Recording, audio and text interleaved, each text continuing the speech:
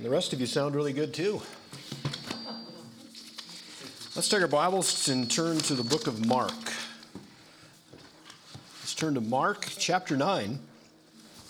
Continue our journey through this gospel. Mark chapter 9, we'll begin reading at verse 1. Mark 9, verse 1.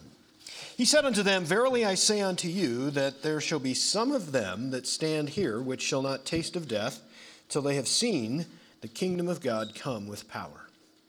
And after 6 days Jesus taketh with him Peter and James and John, and leadeth them up into a high mountain, apart by themselves, and he was transfigured before them. And his raiment became shining, exceeding white as snow, so as no fuller on earth can white them. There appeared unto them Elijah with Moses, and they were talking with Jesus. And Peter answered and said to Jesus, Master, it is good for us to be here.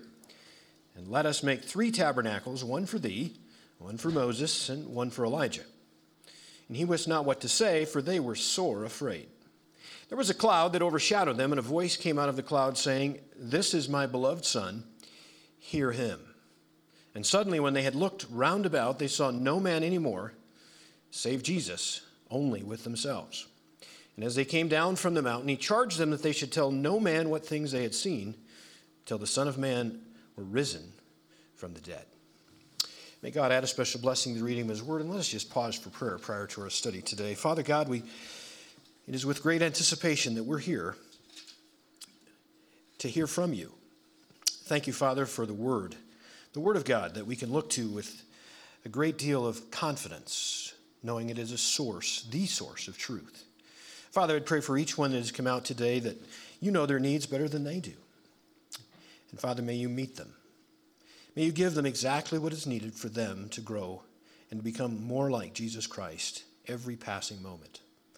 These moments here, Father, we would ask that the Holy Spirit would exclusively be our teacher, that we would be open to receive words of life, words of truth, as we see our Savior today, once again, in all of his glory. Thank you for what you'll accomplish. We rest in you, leaning on the word as we look for guidance, direction from you through the Spirit. In Christ's name we pray. Amen. If I was to ask you, what's the greatest miracle that was produced while Jesus walked the earth, aside from the ending miracle that's really the reason we're here today, that is the resurrection. If Jesus Christ had not risen from the dead, I can tell you for sure, I've said it many times, I would not be here now. Because if Jesus can't conquer death, he's not good enough. And that's why you're here, because you can't handle it yourself either. If you're here and don't know that, good for you. Jesus is the only one that has ever conquered death. Empty grave. There's a lot of them that claim they were really something, claim to be the Messiah, and the grave still holds them. But if I was to ask, what is the greatest miracle that was ever performed prior to and aside from the resurrection?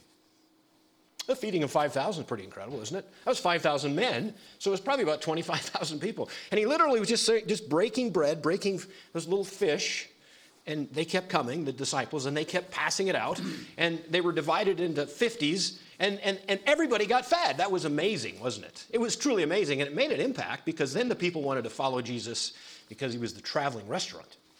He had everything they needed to have their hunger sustained. That was impressive, wasn't it? Or how about the demoniac that was at the Gadarenes? It was spoken of, even the lead spokesman of that demon said, we were a legion. And the number of demons within that man that was purged by Jesus Christ, which exhibited his power, was totally amazing. And 2,000 pigs went to their death off a cliff into the sea. That's amazing. We could go on. We've actually spent quite a bit of time in discovering Jesus' power over wind and sea and waves and you name it. Watched him walk on water. That was the one, actually, that the disciples finally got it. In Mark, as we've watched, the crescendo, or if you will, the climax of the book of Mark really comes to the point where he says, who do you say, or who do people say that I am? And they gave a list. It could have been of Elijah, John the Baptist coming from the dead, on and on it went. And then he said, he really crux, which is for us today too. Who do you say that I am? And Peter, being the spokesman, he's kind of the guy, right? And he says, thou art the Christ, the Son of the living God. Bingo, got it. That's like the middle point. That's the peak, if you will, of this book. Everything from here now flows. It flowed up to it. Now we're going to flow away from it. That's the context of which we come to the story, not the story, the facts that we find ourselves have read today in Mark chapter 9. The corollary passage you'll find in Mark chapter 17. You might jot that down. There's a few added benefits to each one, either that in Matthew chapter 17 or Luke chapter 9. Mark chapter 9 is what we read today. Now, how many of you would have said, and by the way, you said, well, Larry, you didn't answer the question that you asked. Well, I was waiting for you to answer. You know, I'm not sure that these verses that are before us that we just read are not the most powerful miracle aside from Jesus Christ's resurrection. Now, it was only viewed by 3 disciples. There were other people there, shall we say, quotes.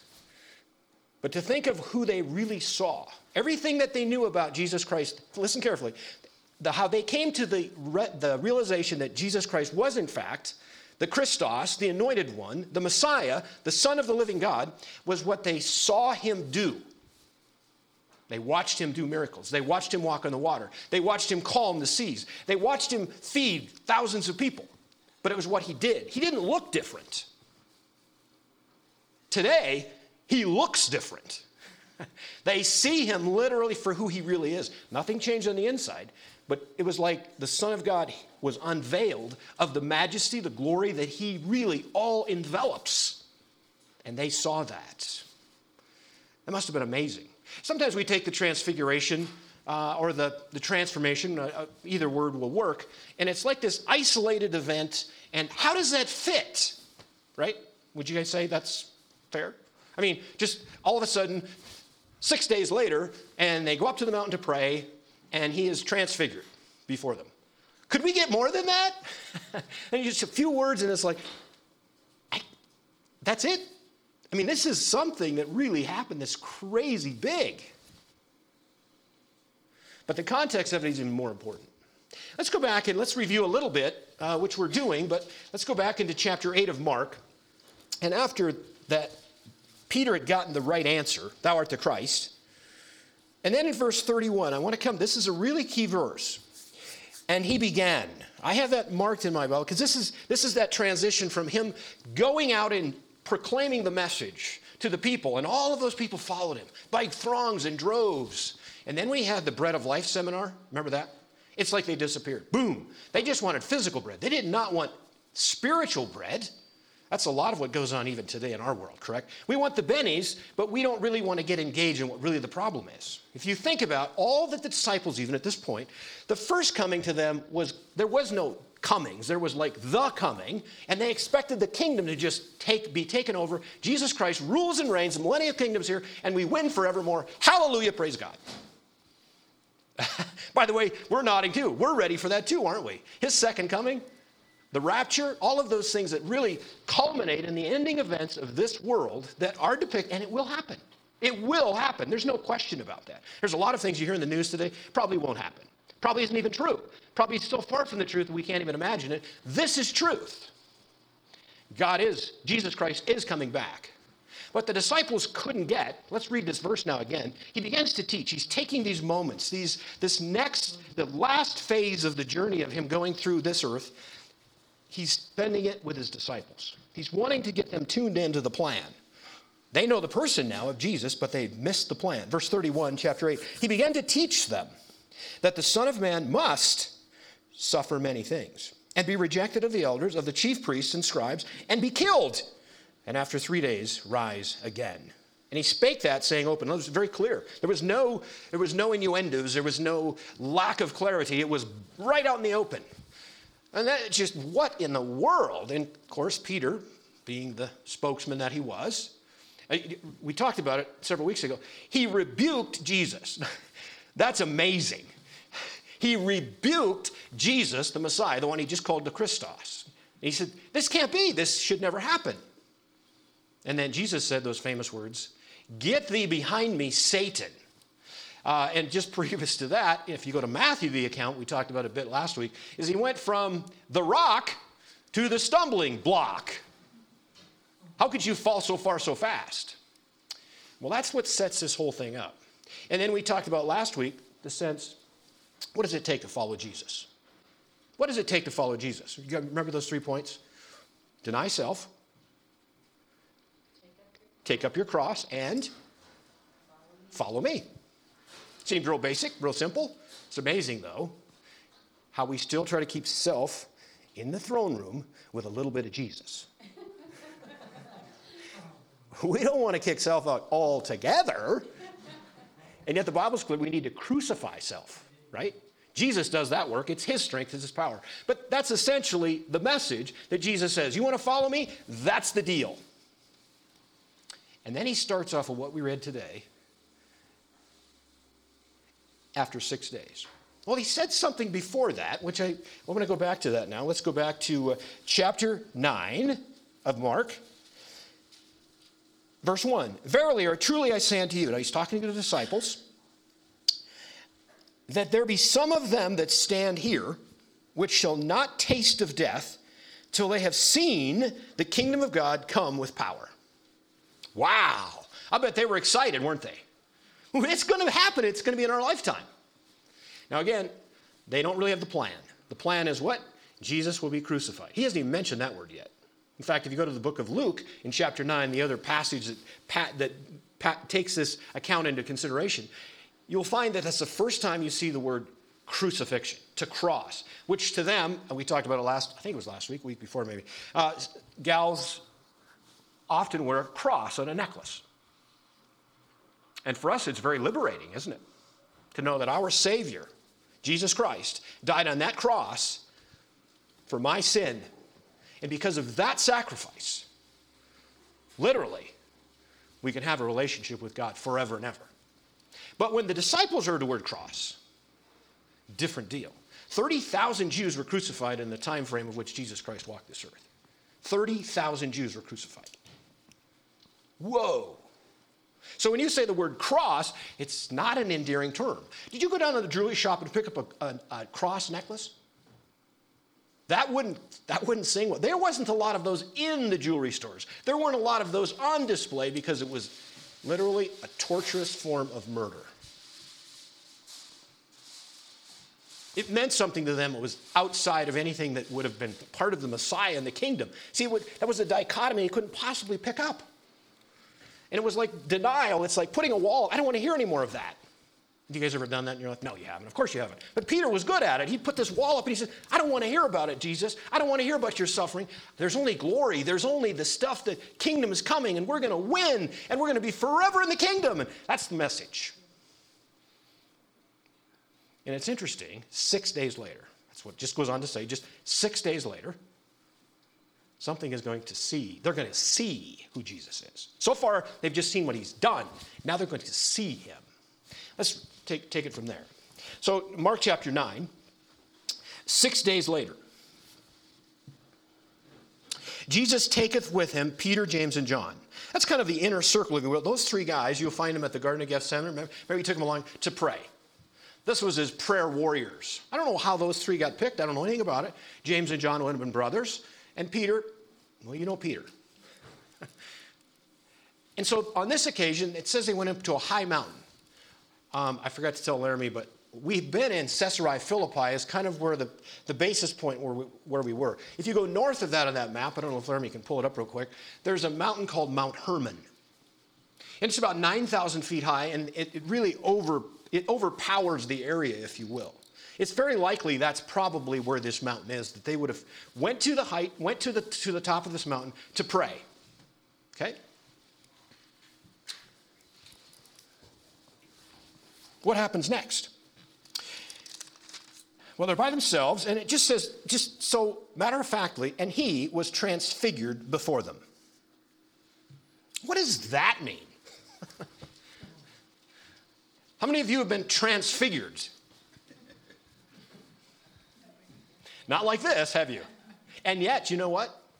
Just as this is, you will be someday. That new resurrection body that Jesus paid for. There's 4 times that this term is used. One of them is here in Mark. One of them is in Matthew chapter 17. The same event, the same sense of transformation. Metamorphosis is a word that we get from the Greek word used here. And there's 2 other portions in Scripture in the New Testament of which this word is used. Romans chapter 12, verses 2.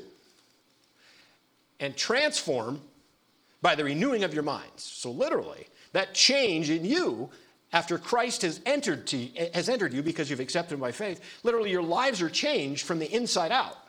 What we're finding here is literally Jesus isn't changing on the inside. He's no less God than he was 10 minutes before or 10 minutes after. He's the same God, but his external appearance now is as bright and as white and as glowing and as, I don't have words for it, more than you can imagine. That word is used for transformation, transfigured before them. That must have been something. Now, they being Jews would have known that in the Old Testament, there was numerous places of where God visited. He inhabited, if you sense, or revealed himself as much as he could. If God showed all of his glory, we would be dead. Boom! You just can't handle it. Now, when we get to heaven, I am looking so forward to meeting my Savior.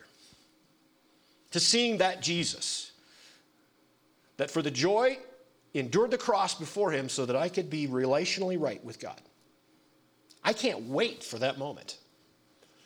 But if he revealed all of his glory in this place, it would be too much. And it was. In the Old Testament, how did God appear? Let's look at a couple of examples of that because this isn't the first time that God's glory would have been showing up. Let's go to Exodus chapter 16. We'll look at just a few of them. Exodus chapter 16 and verses 7 through 10. There's a little bit of a hunger problem going on. They're complaining about that, and God is about to give them some manna. We'll start in verse 6, Exodus chapter 16, verse 6. And Moses and Aaron said unto all the children of Israel, and even then you shall know that the Lord hath brought you out of the land of Egypt. And in the morning, then you shall see the glory of the Lord, for that he heareth your murmurings against the Lord. And what are we that you murmur against us? Moses said, this shall be when the Lord shall give you in the evening flesh to eat, and in the morning bread to the full, for that the Lord heareth your murmurings, which you murmur against him. And what are we? Your murmurings are not against us, but against the Lord. Moses spake unto Aaron, saying unto the congregation of the children of Israel, come near before the Lord, for he hath heard your murmurings. Verse 10. It came to pass, as Aaron spoke unto the whole congregation of the children of Israel, that they looked toward the wilderness, and behold, the glory of the Lord appeared in the cloud. He appeared, literally, in a cloud. Let's go to chapter 40, Exodus chapter 40. Exodus 40 and verses 34 and 35.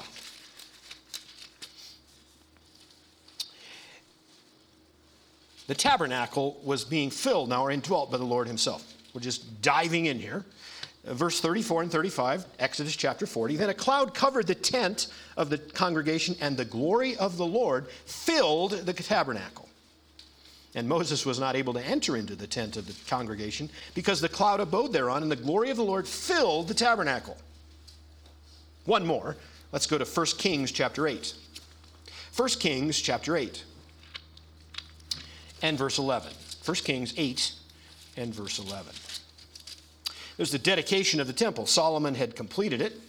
And now in verse 11, just again diving in, we'll go to verse 10. It came to pass when the priests were come out of the holy place that the cloud filled the house of the Lord, so that the priests could not stand to minister because of the cloud, for the glory of the Lord had filled the house of the Lord. Now those are some evidences of really how God appeared in a cloud, in light. He was in light. Oh, actually, Larry did get that. Let me see if I can find my deal.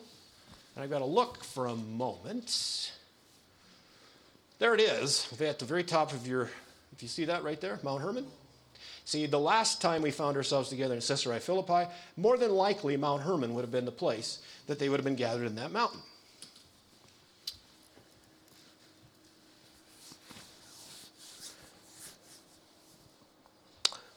Have you ever seen God in a cloud?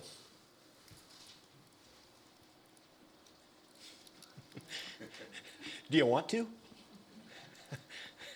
Someday you're going to see him better than that. You're going to see him face to face. Think of that. So far on sinful earth, now think of it again, before Adam and Eve sinned, you talk about a walk in the park on an afternoon stroll with God. That's what sin did. It separated. That's what sin does. It separates us. And to know that literally Adam and Eve were able to walk with God in the afternoon. Oh my goodness. And then sin. Behind sin is what? Self. How do you follow Jesus? You deny self. You can't follow Jesus if self is in control. Can't do it. You'll never find Jesus until self is denied. Can't do it. Well, about what's going to happen now is we're going to have God appear. We're going to see Jesus as we've never seen him. And it changes these men forever. Let's go back to our text in Mark chapter 9. We had read verse 2, he was transfigured before them. And in verse 3 it says, and his raiment became shining, exceeding white as snow, so as no fuller on earth can whiten them. Now, that's an interesting phrase, but who or what is a fuller? It would be somebody that bleaches clothes. Excuse me? A laundry, yeah, someone in the laundry that could actually bleach clothing to a point of, spectacular white. And the response of this gospel writer was, there isn't anybody could do it this bright. This is another level. There's no way that you could do it like this. This is something that was supernatural, outstanding, beyond belief. Then it gets even crazier. So far, who went up the mountain? Let's review. James, John, and Peter, and Jesus. So there's 4, right? 4 went up the mountain to do what? Pray. What a beautiful way to see God when you're praying. How often did Jesus pray? Oh my goodness, it was a lot, wasn't it? When the things got more difficult, circumstances were more tenuous, guess what? Jesus was off praying by himself. Many times, often just before a miracle happened, just before he reached out in compassion. Remember that. Don't ever forget that about Jesus Christ. When somebody tells Jesus to show them power, like the Sadducees and Pharisees did, they said, show us your power, show us a miracle, show us a sign, so we believe you. Not one time will Jesus ever adhere to that. But when he was touched with compassion by someone that was hurting, someone that was under the sin curse, that's when his power was shown to those around. Look at all of those that he healed. Those people that needed to be fed. All of that comes from his compassion. And here we have, up the mountain, praying once again. And there's more people that show up at this event, at the top of Mount. I don't know it's Mount Hermon. It makes sense, but at the top of this mountain. Now, who would you invite to this with Jesus, Peter, James, and John? Moses and Elijah. How do you get those guys there? Because God's in charge. God's in charge. What do you know about Moses? Well, we read a couple of instances here in Exodus. Tell me about Moses. These are 2 that show up at this. We'll talk about them a little bit further and how this all comes together. Moses, tell me about Moses. What do you know about Moses? Humble man. He was very meek. Yeah, we've spoken of the meekest man. He didn't start out that way. It's amazing how trials had to shape him. Sometimes when we're a little crabby about trials, it's amazing how God uses trials to shape us, right? He's always working on that, always working. Moses was a little bit probably a spoiled brat, I'll be honest. He was raised in Pharaoh's kingdom. Things were his way. How easy could it get if you're the son of Pharaoh? Adopted, but nonetheless, you get the picture. He was probably being, should we say, ramped up to be a Pharaoh someday. And yet, he made some choices. That he was a Hebrew, and he was going to stand his ground. Took him 40 years to learn that he wasn't in control. Took God 40 more years to train him to be able to lead for the last 40 years of his life a bunch of misfits, right? They were like sheep. But you know what really makes it is really a wonder when you study Moses' life. On 2 different occasions, at least 2 different occasions, God said to Moses, you know what, I'm going to wipe these clowns out. That's not the word he used. I'm going to just get rid of these people. They're losers. And I'm going to make a nation out of you. And now most people say, you know, that after thinking about it, that's a great idea. I'm glad you thought of it, God. I'm right in there behind you. Let's go. Not Moses. Oh, no. He said, no, may it never be, God, because you've made promises. There are things that are standing upon the very foundation of your, and God knew he would respond that way. That is amazing meekness. Meekness is power under control. If you have the ability or the power to do something against someone, but it's not in their best interest, when you choose not to do that, that's meekness. It's not studied at a very large degree. You can't find college courses on it. If there's books written about it, they're not read because it's not the way the world works. It's totally opposite, isn't it? But Moses was also the lawgiver, wasn't it? He met with God probably as close as any man ever did without being consumed. God showed him his backside, as it says in the scripture. And to think of how close this man was to God is pretty amazing. He gave the law. He was the administrator. He was almost the king without being named a king. He was their leader. In fact, they were lost when he disappeared. And what would it have been like to be Joshua? Oh, right? And God appeared to him in Joshua chapter 1, and he says, be of strong courage. Be strong. Be strong. Be strong. Why? Because I'm going to be with you just like I was with Moses. Moses was a hero in the Israelites' minds. Well, there's another one showed up, and his name was Elijah. What do you know about Elijah? He never died. That's right. That's right. Now, going back to Moses, he was actually, the Lord buried him, it says. And that's probably good because guess what would be happening? Everybody would be worshiping that shrine of where Moses was. And God would have known that. He would have become actually, almost, if you will, kind of like the golden calf. You know, there's just something that they could point at, shoot at, and adore and devote themselves to. Now, Elijah, on the other hand, was just taken off in a chariot into the sky. That's the way to go now. I'm telling you what. I'm ready for my chariot, right? What do you know about Elijah? Prophet. He was, I would say, the king of prophets, wasn't he? He hung, and the other thing is even though there was places of where he fell in that deep depression, we've had numerous sermons on that, but the fact of the matter is, this is one man that took on at least 900 prophets, false prophets. He was not afraid to get in the arena with God being on his side. He took on anybody, and you'll see miracles. The other thing I would say about those two men, Moses and Elijah, in the time frame in which they lived, their eras, there was probably more miracles in their two lifetimes than the rest of the Old Testament put together. They were miracle workers, and again, those 10 plagues that happened in Egypt, yes, God did them, but Moses was right in the middle of that. Elijah, you want to read some really cool stuff. You watch, to build an altar, and then for God to burn the rocks, that's on the same page. I have not seen rocks burned, but it burned it up. He outran a chariot. It was amazing the things that he did. So you have two very, very prominent Israelites now accompanying this transfiguration. And it said they were conversing. What would they talk? What would Jesus? And the other thing that's really interesting to me is the fact that Peter knew their names. Now, how many pictures do you think that Peter saw of Elijah and of Moses? I'm going to go with none. There would have been descriptions of who they were, again, by what they did, but to actually physically describe them to the point of seeing, boy, that looks a lot like Moses. But that's been a long, long, long time ago.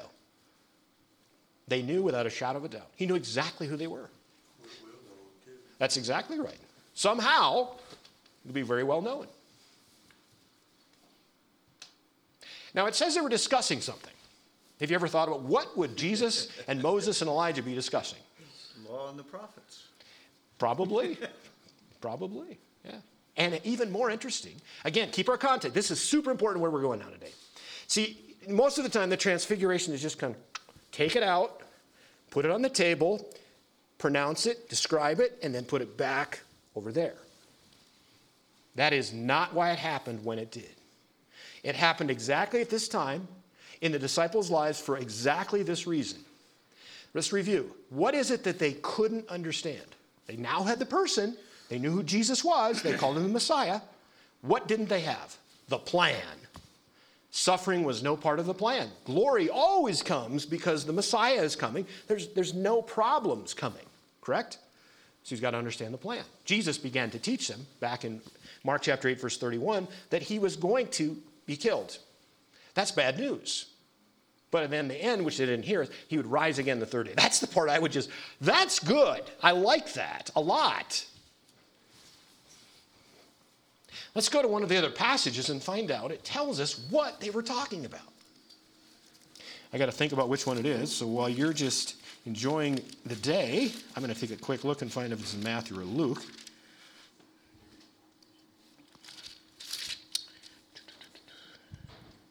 Yeah, let's go to Luke. Luke chapter 9. We haven't read this anyway. Luke chapter 9, let's start in verse 28 because we're going to talk about something that may bug you. Verse 28 of Luke chapter 9. Same passage in the sense of time and scenario and scene. Verse 28, chapter 9 of Luke. Are you all there? It came to pass about 8 days. Wait a minute, Larry. I thought that was 6 days that Matthew and Mark talked about. Well, they did. They said after 6 days. In other words, if you think about it, the day in which Jesus would have proclaimed, some of you will not die until you see the glory in the coming kingdom. So that would have been after those 6 days. After 6 days, that would have happened on the day it happened. Okay? Now, Luke's perspective is he's including the day that he said it and the day of it happening, so about 8 days. So it's not a big deal. You okay with that? Okay. Let's keep moving. Sure. Close enough. All right. Let's go now to about 8 days after these things, he took Peter and James, John and James, went up into a mountain to pray. And as he prayed, the fashion of his countenance was altered, and his raiment was white and glistering. Behold, there talked with him. Oh, see that? They talked with them 2 men, which were Moses and Elijah. Watch verse 31. This is a verse you may not have ever looked at or ever thought about. Watch. Who appeared in glory and spake of his decease or death, which he should accomplish at Jerusalem. Are you kidding me? You mean this is part of the plan? Moses and Elijah have come, literally, for a context to prove to the disciples these Oh, that's another question. Let's stop. Just parenthesis. Why did he take just 3 disciples? That's probably fair. That's probably a fair question. But why didn't he take just 1 so there was no bickering? You always take 3. Thank you. 2 or 3 witnesses. That's exactly right. In fact, this is going to even end. There's 2 sets of this. Let's look at that in the Bible, though, because that's very important that we understand that it needs to be 2 or 3 witnesses to confirm an account. Now, I have to see where I wrote that down, which I'm not sure. How about that? Fantastic. Oh, there we go. Yeah, Matthew. Let's go back to Matthew chapter 18, verse 16. This is a concept that God initiates and is fluid throughout all of the Word. Matthew chapter 18, verse 16. We'll start in verse 15. This is talking about church discipline. And chapter 18, verse 15. Moreover, if thy brother shall trespass against thee, go and tell him his fault between thee and him alone. Start there. If he shall hear thee, thou hast gained thy brother. That's the best way to do it. Don't go ahead. Now, it seems like the natural way is to gossip, to tell, if someone's hurt you, go tell everybody else except that person. Wrong. Okay? So this is good advice. Go to that person, try to straighten it out, and if it works out, fantastic. Another brother's been on the same board. But, let's look at the next verse. Verse 16, but if he will not hear you, then take with thee 1 or 2 more, that in the mouth of 2 or 3 witnesses every word may be established. Let's look at one more. Let's go to 2 Corinthians chapter 13, verse 1. 2 Corinthians chapter 13, verse 1. I hope I'm right. Seems like it's not right. Yeah, there it is. 2 Corinthians chapter 13, verse 1. Paul is speaking of his timetable of what he's looking forward to. This is the 3rd time, verse 1, chapter 13, 2 Corinthians, that I am coming to you. In the mouth of 2 or 3 witnesses shall every word be established. That's a really important concept. I don't think there's any secret the fact that this meeting at the top of, I think, Mount Hermon, that we're seeing a transfiguration. There's not just one. In other words, if Peter just would have went, sure, Peter. Or now we've got 3. All of those words would have been confirmed in those 3 guys' eyes. That's pretty cool. Now it even gets better. We've got the visitors, and we've got Moses, we've got Elijah, and someone else shows up too. God himself. And literally, you have the 3 witnesses that are hearing and seeing the transfiguration, there are three, Moses, Elijah, and God himself, that are literally speaking about the plan. This is so robust in this timing of how it all sets together that it almost sends shivers up your spine to know what God is going to say now. But let's watch this verse. Let's read it one more time. I don't want you to miss it. Verse 31, Luke chapter 9. They appeared in glory and spoke of his decease or his death, which he should accomplish at Jerusalem. That's what these three guys are talking about right now? Yes, because it's the most important thing on the agenda coming up. This is the beginning of the disciples getting the plan, getting it understood, going to the cross, literally with Jesus, if you will, and ultimately all of those disciples, aside from Judas Iscariot, literally walked the walk of martyrdom. Even John, who was here, let's look at a couple of things. No, I'm too early on that. We won't do it. Just hold that thought. But in case I forget, let's go. There's two passages of Scripture. There's one in Peter and there's one in John, of two of these three witnesses and how they wrote words in the Gospels. And that one was in 2 Peter. I'll go there a little bit later, and it really shows how much of a difference this event was to them ultimately in their life. So they're talking about Jesus' death at Jerusalem. Now, where's Peter and all of these guys and all of this? Well, verse 32, I'm in Luke, so we'll read it here. But Peter and they that were with him were heavy with sleep. Now, does that sound like deja vu all over again? Remember, it's in the future, but in Gethsemane, the night of Jesus' betrayal, who does he take with him to the Peter, James, and John, right? And what did they do?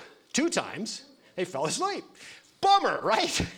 Now, you're kind of thinking, sometimes when I'm praying or reading the Bible, there are times I fall asleep.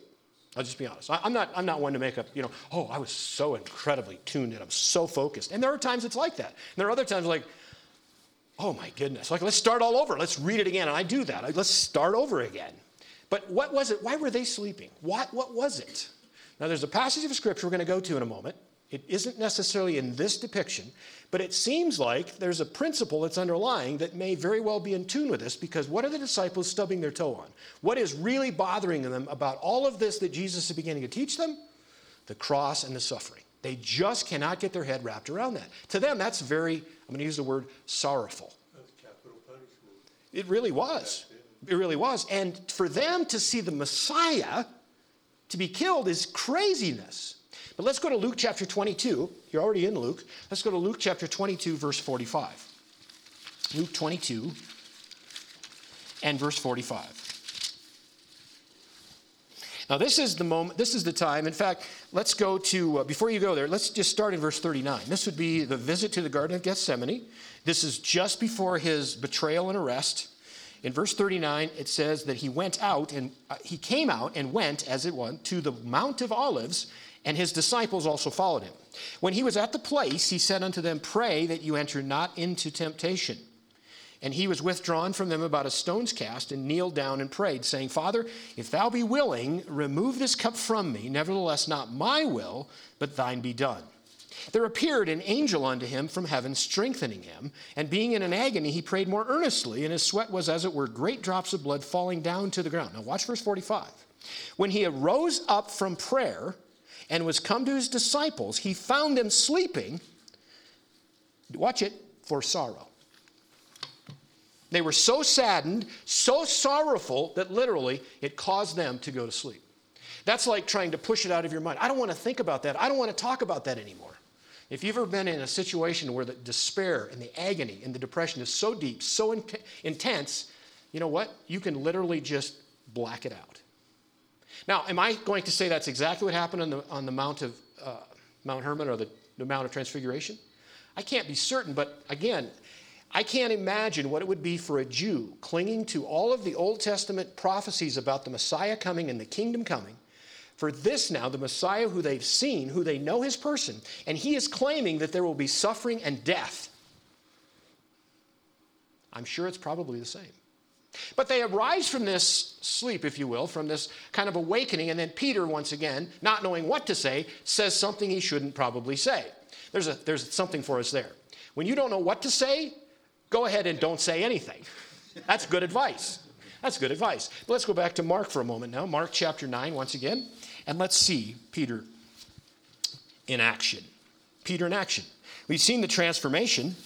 We're going to, and we've seen the Moses the lawgiver, Elijah the king of the prophets. We're going to take a look at Peter. Peter's suggestion.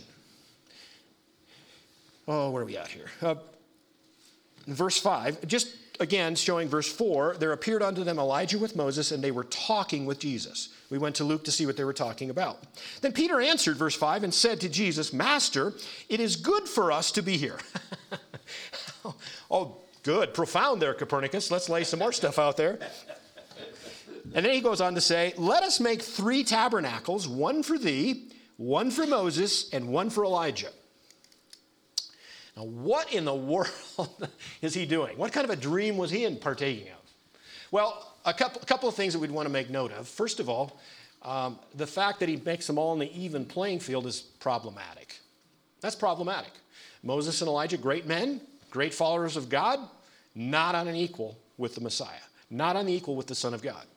But what's this booth thing, this tabernacle? What is that about? That would be, their intent was actually probably that. What do we know about the Feast of Tabernacles or the Feast of Booths? Not very much, apparently. That's okay. It was one of those feasts, literally, that would be depicting of God's rescuing or deliverance. And when it was set up, it was the deliverance from Egypt. It's actually symbolic of them looking forward to being delivered through the second coming of Jesus Christ. And again, the Old Testament prophets and those, and even these disciples here, they didn't see a first and second coming. They just saw a coming of the Messiah. And that's the problem. They didn't see 1 and 2. Even Daniel the prophet, it was hard for him to see. It was like those peaks of prophecy. They didn't see the valleys between the first and second coming. The 70 weeks of Daniel. Between the weeks 69 and 70, if you study that literally, there's a huge gap of time. They didn't see that. But to the disciples, this is, in the Feast of Booths, the Feast of Tabernacles, would have been very depicting of Jesus coming, the Messiah coming. Because you would live in these tabernacles, these booths made out of branches. It would be depicting of the fact that he has come to deliver us. It's again, they want to push out all of the suffering. They want to push out all of the things that was part of the plan. And in this case, they don't even know about crucifixion. They want to get on with the party. Don't you think that'd be a great idea? Because, you think about what is going on here. That's what's going on. They are ready to get the kingdom underway. Just go ahead and deliver us right now. And look, Moses and Elijah are here. That was another question. We won't have time to deal with it today. But after they're leaving this place, Peter asked, well, some of the scribes and the religious leaders say that Elijah has to show up. I'm trying to fit this together. And he's basically telling he's trying to fit this together. You're here. Where's Elijah? And now they've just seen him. So is this part of it? See, it's an amazing thing that's transpired. But here's the real meat now. Here's Peter making suggestions that are off the wall. But someone else comes. Someone else comes. The sovereign speaks. Back in Mark chapter 9. It says in verse 6, just in case we were wondering, he wist not what to say. He did not know what to say, for they were sore afraid. Have you ever said stuff when you're really afraid and you don't know why you said it? Meet Peter. It's exactly what he did.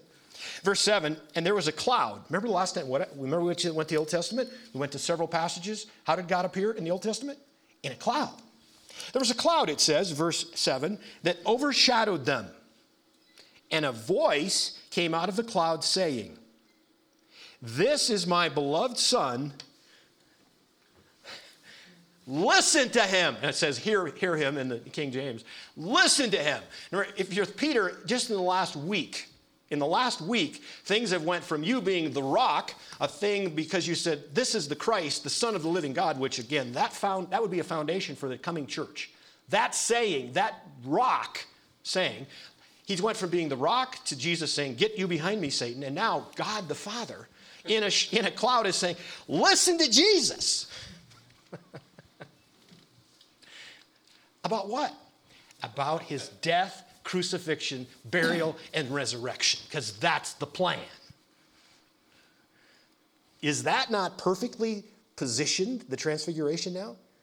Literally, God is what Jesus says and what you need to listen to. Peter. What part of this don't you understand? Yeah, what part of this don't you understand? Now, that must have been, in fact, again, I'm not sure which one. The three passages actually lend to each other. There was a cloud overshadow them, saying, and suddenly when they looked around him. No, let's go back to Matthew for a moment, because it knocked them flat. Literally, when this cloud, God the Father, overpowered them literally. Let's go to verse 5, Matthew chapter 17. While he yet spake, Matthew 17:5, while he yet spake, behold, who's he that speaking? Peter. Behold, a bright cloud overshadowed them. And behold, a voice out of the cloud which said, This is my beloved Son, in whom I am well pleased. Hear you him. And when the disciples heard it, they fell on their face and were sore afraid. Now, I can't imagine what that would be like, but all of a sudden, this is crazy anyway, to see Jesus, their Messiah, the Christos, to be so bright, so amazingly glistening, it would be just, right? It would just blow your eyes out. And then there's Moses and there's Elijah. And they're talking with Jesus about his death in Jerusalem. And then here comes the cloud, overpowers you, and it says, listen to Jesus. Has the Transfigure made more sense to you today? Often, like I said, oftentimes it's just kind of like this little package. You just pull it out and you talk about it, and that's really cool, and then you put it back there. No, this was perfectly placed for the disciples to get it. Now, Jesus says something at the end. We'll talk about that in just a second. Oh, I wanted to see the impact, right? Remember, you guys were going to remind me in case I forgot. Actually, I didn't forget. So let's go to two passages of scriptures that literally shows how much of an effect this event had on Peter and John. Let's go, first of all, to John chapter 1. John chapter 1, verse 14. John 1, Gospel of John. We'll actually go to 1 John 2. There's his opening session in 1 John actually lays hold on this as well. John chapter 1. In fact, what we should do is, let's just start in verse 1. This is really cool to see the incarnation of the Son of God. In the beginning was the Word was with God, and the Word was God. The same was in the beginning with God. All things were made by him, and without him was not anything made that was made. In him was life, and the life was the light of men. The light shineth in darkness, the darkness comprehended it not. There was a man sent from God whose name was John. This same came for a witness, to bear witness of the light, that all men through him might believe. He was not that light, but he was sent to bear witness of that light. That was the true light, which lighteth every man that cometh into the world. He was in the world, and the world was made by him, and the world knew him not. He came unto his own received him not, but as many as received him, to them gave he power to become the sons of God, even to them that believe on his name, which are born not of blood, nor of the will of flesh, nor of the will of man, but of God. Now watch verse 14. And the word was made flesh, and dwelt or tabernacled among us, and we beheld his, this is in parentheses, and we, who's we? I'm going to go with Peter, James, and John. We beheld his glory. Now I lost my place. There we go.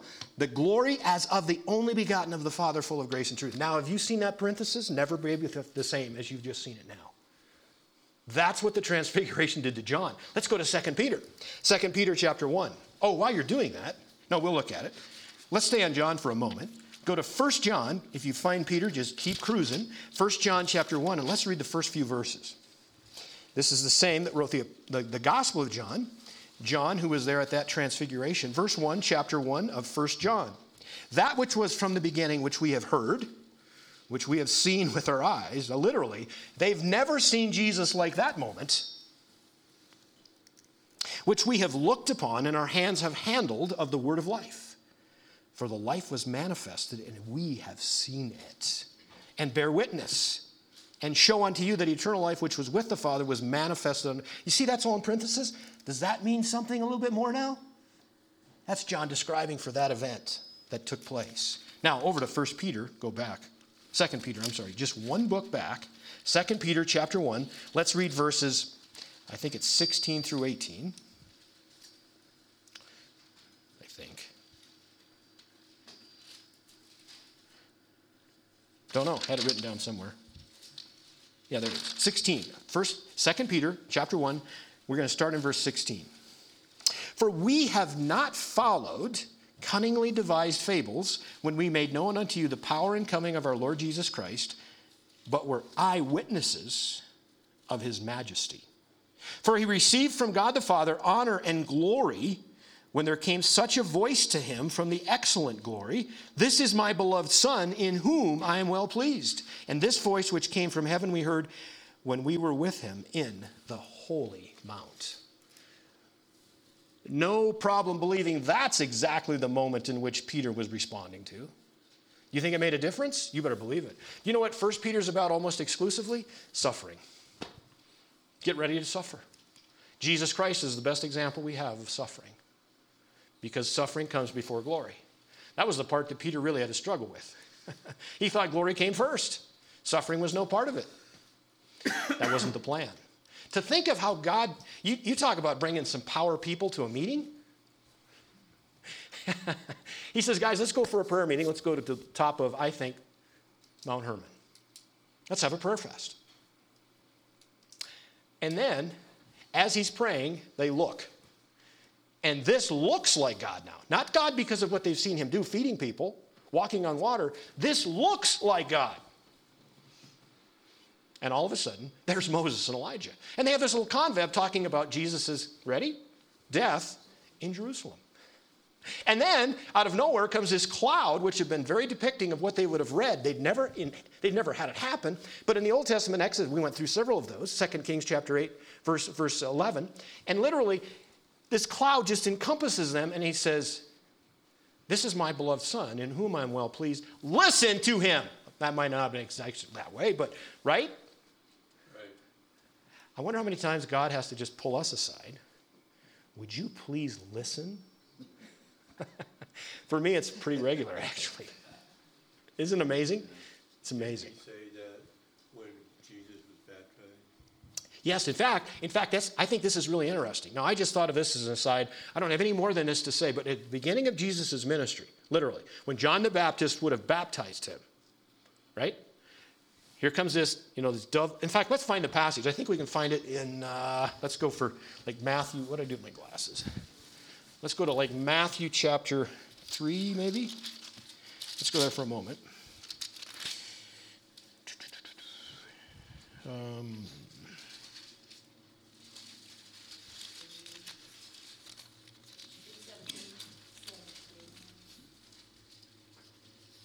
Yep, what I was looking for, let me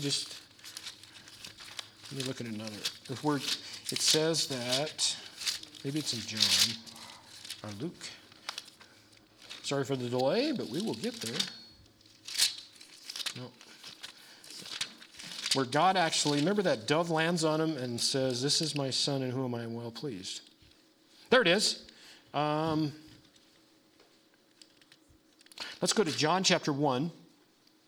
John chapter 1, and we'll read verse 29, one of my favorite verses. John chapter 1, verse 29. The next day, are you there? John 1:29. The next day, John seeth Jesus coming unto him, saying, "Behold, the Lamb of God, which taketh away the sin of the world." What a pronouncement. "This is he of whom I said, After me cometh a man which is preferred before me, for he was before me. And I knew him not, but that he should be made manifest to Israel.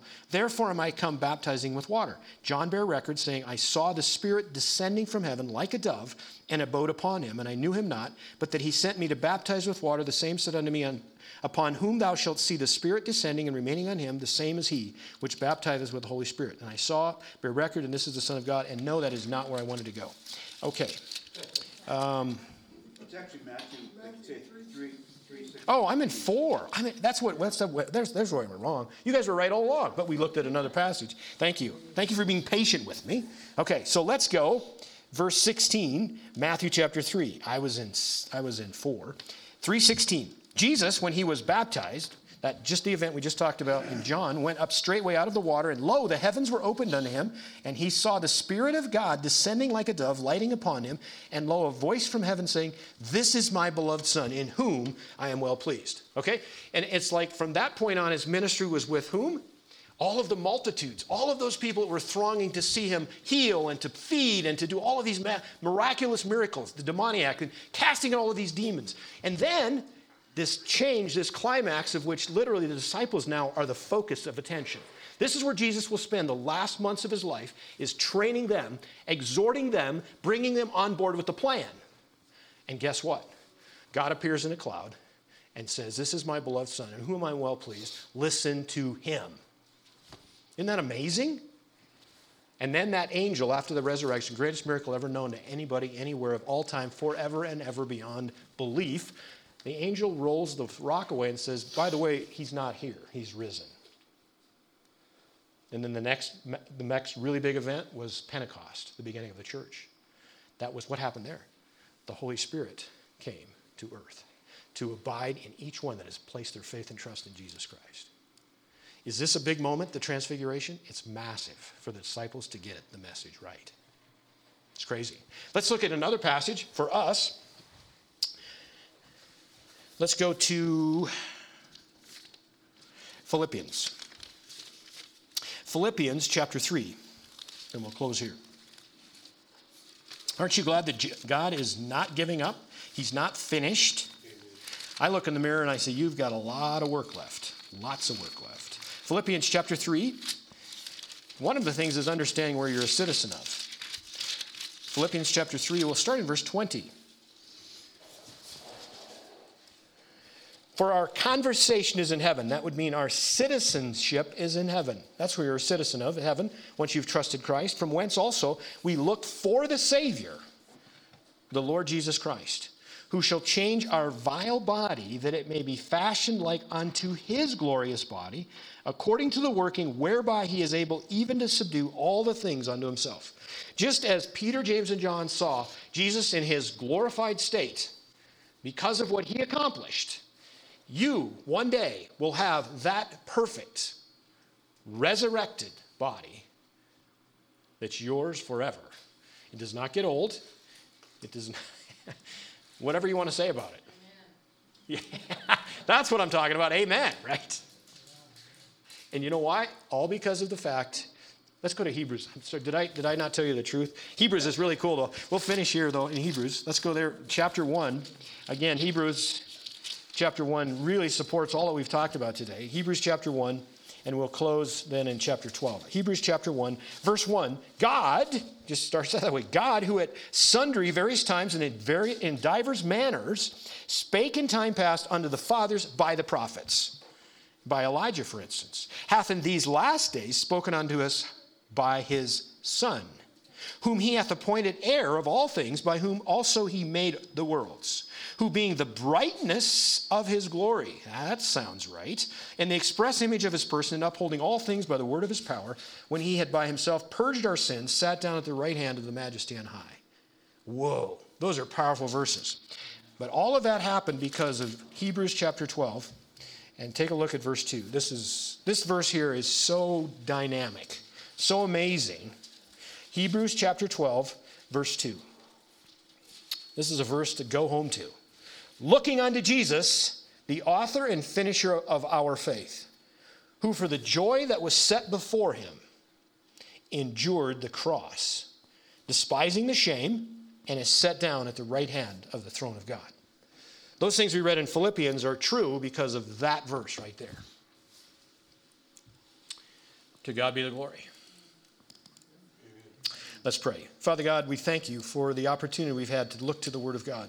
Thank you for the dynamic power that was and glory that was exhibited at just the right time for those three to bear witness of the message that Jesus was describing and playing out, the plan unfolding for them, but literally, it was upheld by three other witnesses, Moses, Elijah, and Father, yourself, who appeared in a cloud, speaking very starkly and straightway, listen to Jesus.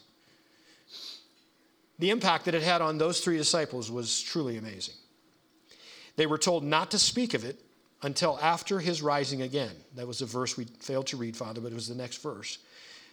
And how important that was, because short of Jesus Christ rising from the dead, the message was incomplete. After the resurrection, all of this started to fit together beautifully. As the Holy Spirit came to take place, the place of Jesus Christ, as was prophesied as well. The church began. The apostles were filled. People were saved. The church began. That's the plan. The plan continues today, Father, as we abiding on earth, those that have trusted Christ as Savior, are told to go out and preach the gospel.